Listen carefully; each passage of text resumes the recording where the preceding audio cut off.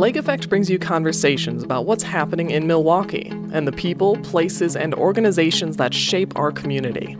This is Lake Effect Spotlight from WUWM, Milwaukee's NPR. In 2019, 8-year-old Jefferson Rodriguez was fatally injured on a dairy farm in Dane County. Panicked farm workers, including the child's father, tried to communicate what had happened to authorities, despite a significant language barrier. The migrant farm workers spoke Spanish, and despite police attempts to translate, the story that emerged did not match the reality of what had happened. This story is at the heart of a recent investigation by ProPublica that looks into what really happened to Jefferson Rodriguez, the conditions on the farm that allowed for this accident, and how officials tasked with protecting the community responded. The piece was co-authored by Melissa Sanchez and Miriam Jamil. Sanchez joins Lake Effect's Joy Powers to share more. And a warning to our listeners, this conversation includes descriptions of fatal injuries to a young child. This is a very difficult story to unravel, in part because of this misunderstandings that happened at the very beginning. I'd like to start with the reality of what happened that evening at D&K Dairy. A new employee had just started working at the farm earlier that day and was put to work on some very dangerous equipment that evening. That's right. So there were 3 workers at this farm in Dane County, and one had just started earlier that day on a 12 to 6 shift. And his job was to corral cows into and out of the milking parlor and clean up after them. And that involved driving a skid steer. And I did not know what a skid steer was until I started reporting on this. But it's like a very small tractor. It's kind of like a high-low, but it's got this like bucket in front, and they can kind of replace that attachment. But they kind of use it to scrape manure out of barns and corrals. He learned how to use a machine that very day, and he had to return after the 12 to 6 shift for a night shift that started at 8 o'clock.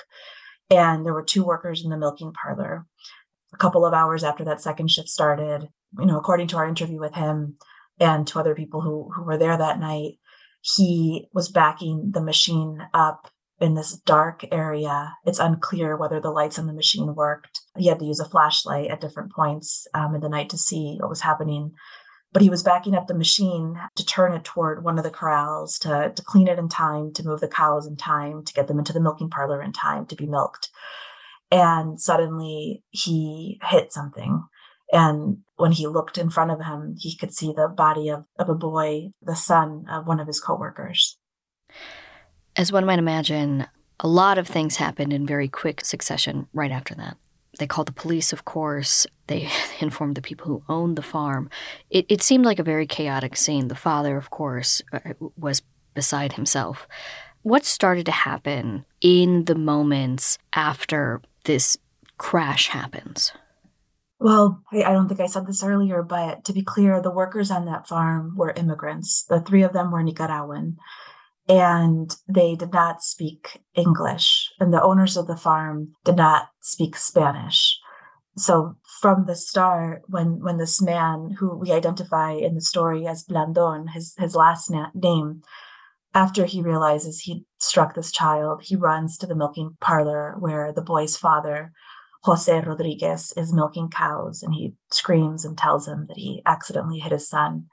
And so Jose runs out to try to see what happened. And meanwhile, the other worker who was inside the parlor, a woman named Sandra, runs to the house where the owners of the farm live. If you can imagine it, the house is, maybe 20, 30 meters away from the milking parlor. It's all very close. The owners come out, and Sandra doesn't speak English. And so she says some of the few words that she can say in English when the owner, Dan Brunig, comes out. She says, Jose's baby. And when Jose looks up, he sees Jose walking back toward the parlor with his 8-year-old son, Jefferson, dead or almost dead in his arms. And when Dan Brunig calls 911, he says he doesn't know what happened, that he thinks the boy might have been trampled by cows. And it's a very chaotic setting. There's cows everywhere. It's in the middle of a milking shift.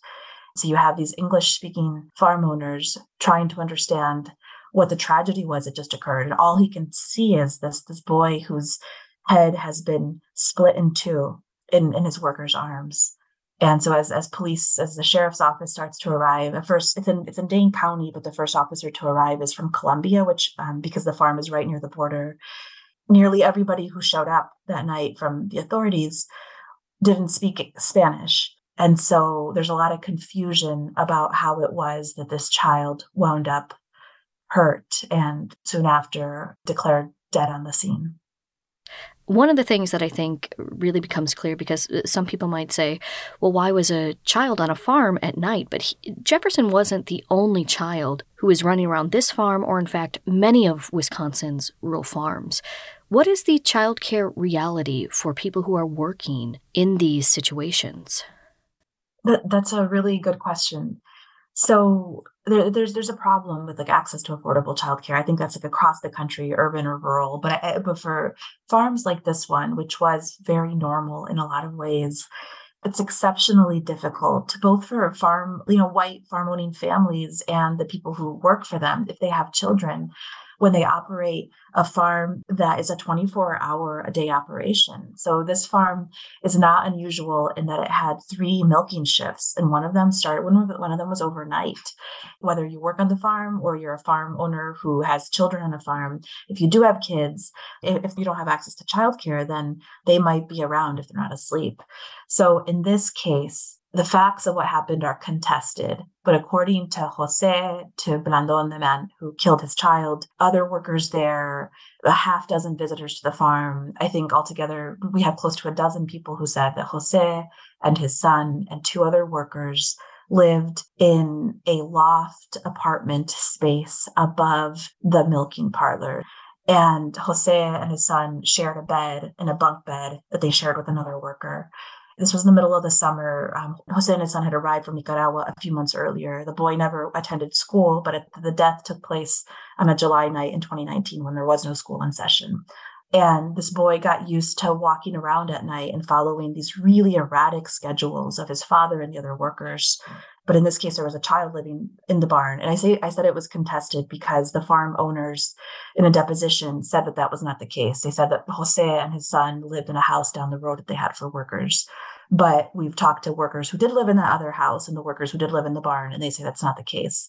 But there's no data on this. We know from anecdotal evidence from talking to dozens of dairy workers in Wisconsin that it is not uncommon for immigrant workers, particularly those who come in recent years from Central America with children, to have kids with them and then need to work. And because employers are often providing housing on site, then you do have kids around. This is Lake Effect on Milwaukee's NPR. I'm Joy Powers, and I'm speaking with Melissa Sanchez, the co-author of a recent ProPublica investigation into the death of 8-year-old Jefferson Rodriguez. As you've mentioned, many of the people who work on these farms, not just in Dane County, but throughout the state of Wisconsin, I think throughout the United States, are immigrants. These are people who are often vulnerable as a result of their immigration status. How does that impact the power balance on these farms?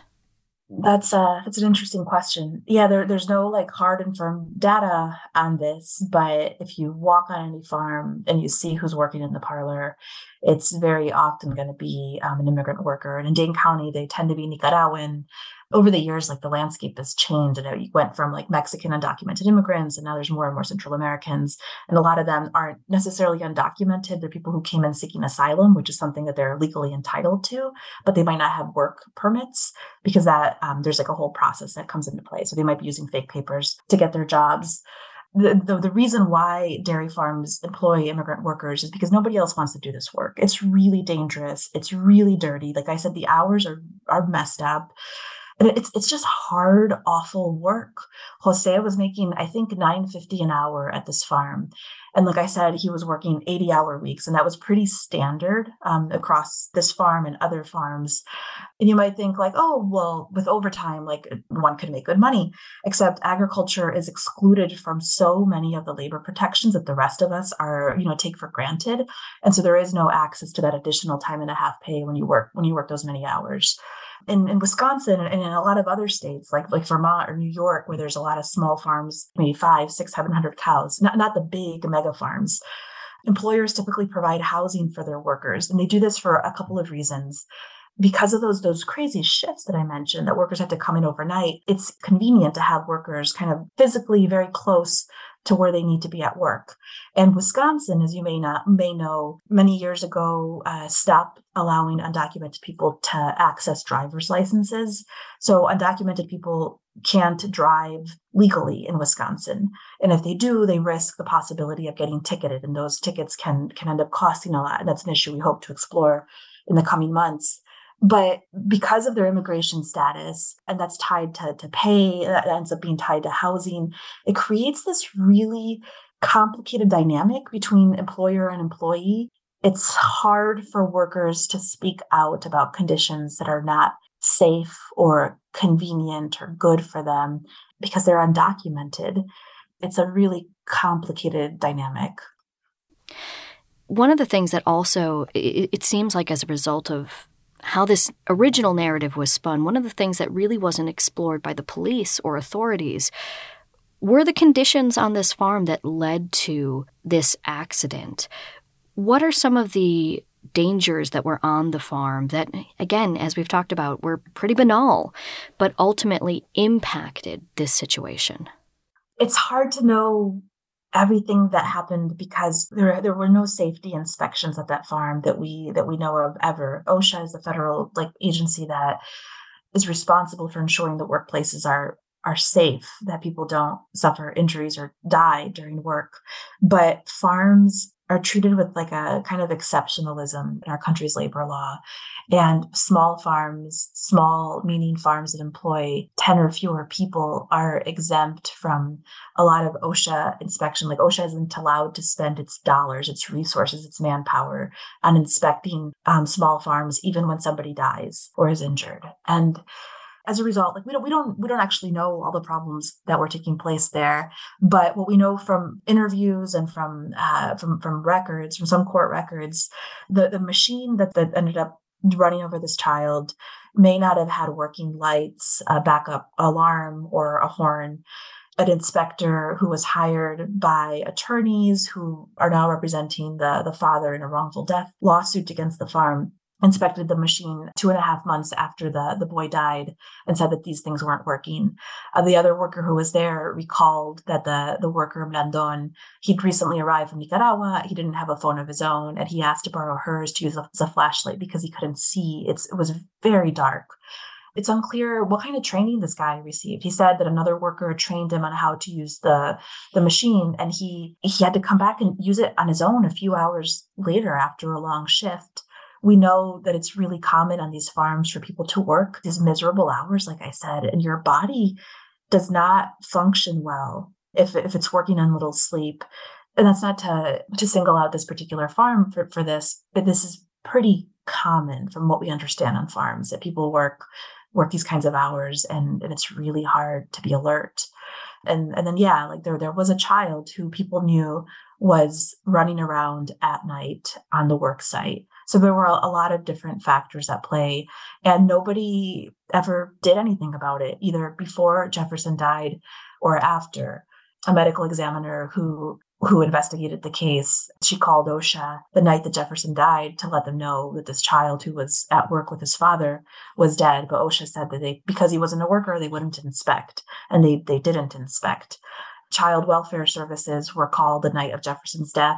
And, this county agency that's overseen by the state is supposed to investigate anytime there's the possibility or suspicion of abuse or neglect of a child. And they, from what we can tell, they didn't do anything. And I don't want to suggest that the child was abused or neglected, but there was a child who was running around on a farm late at night, unsupervised. And then the police, too, the sheriff's department, they investigated the death. And they had made some pretty catastrophic mistakes in their investigation, but they ultimately focused the investigation on, was this death an accident or not? And it was, so they ruled it an accident, case closed, and they did nothing to step back and understand what the conditions were on the farm, like whether it was the housing above the barn, whether the machine was working properly, whether the worker was properly trained, whether there was proper supervision for the child. None of these things were looked at by anybody. It sounds like just a lot of systems that ended up failing here. As you look at this story, as you look at the death of Jefferson Rodriguez, What do you think we should learn from this? What do you hope readers take away when they read your piece? And what do you hope, this community hears in this story? I mean, there's a lot. I don't live in Wisconsin. I live in Chicago, so I kind of come into it from an outsider's perspective. But there are a lot of immigrant workers in really miserable, inhumane conditions whose labor is helping us access milk at decent prices in the grocery store. And there has been this narrative that I've kind of heard over the past several months of reporting. There's like benevolent farm owners and like immigrants are happy to do the work, and the farms are happy to have the immigrants, and all is good, like nothing to see here. And it's sort of this wink, wink, nod, nod. Everybody is aware that the folks doing the work are undocumented, but nobody says anything. And what the death of this boy shows is that it's the conditions are not what most of us would want for our own children or for ourselves. And, I didn't even get to the police failure here. When the one deputy on the scene who spoke any Spanish interviewed the father, there was a significant language failure. And she understood from this grieving, hysterical father that he had killed his child, and he didn't. And he didn't go to jail. There weren't criminal charges. But the public narrative about what happened, the official account, was that this immigrant dad killed his kid, and everybody was so sad about it, and it was such an awful tragedy. But that was the end of the story, and that's not actually what happened. And so I do think folks, I really hope, can take from this that language is really important.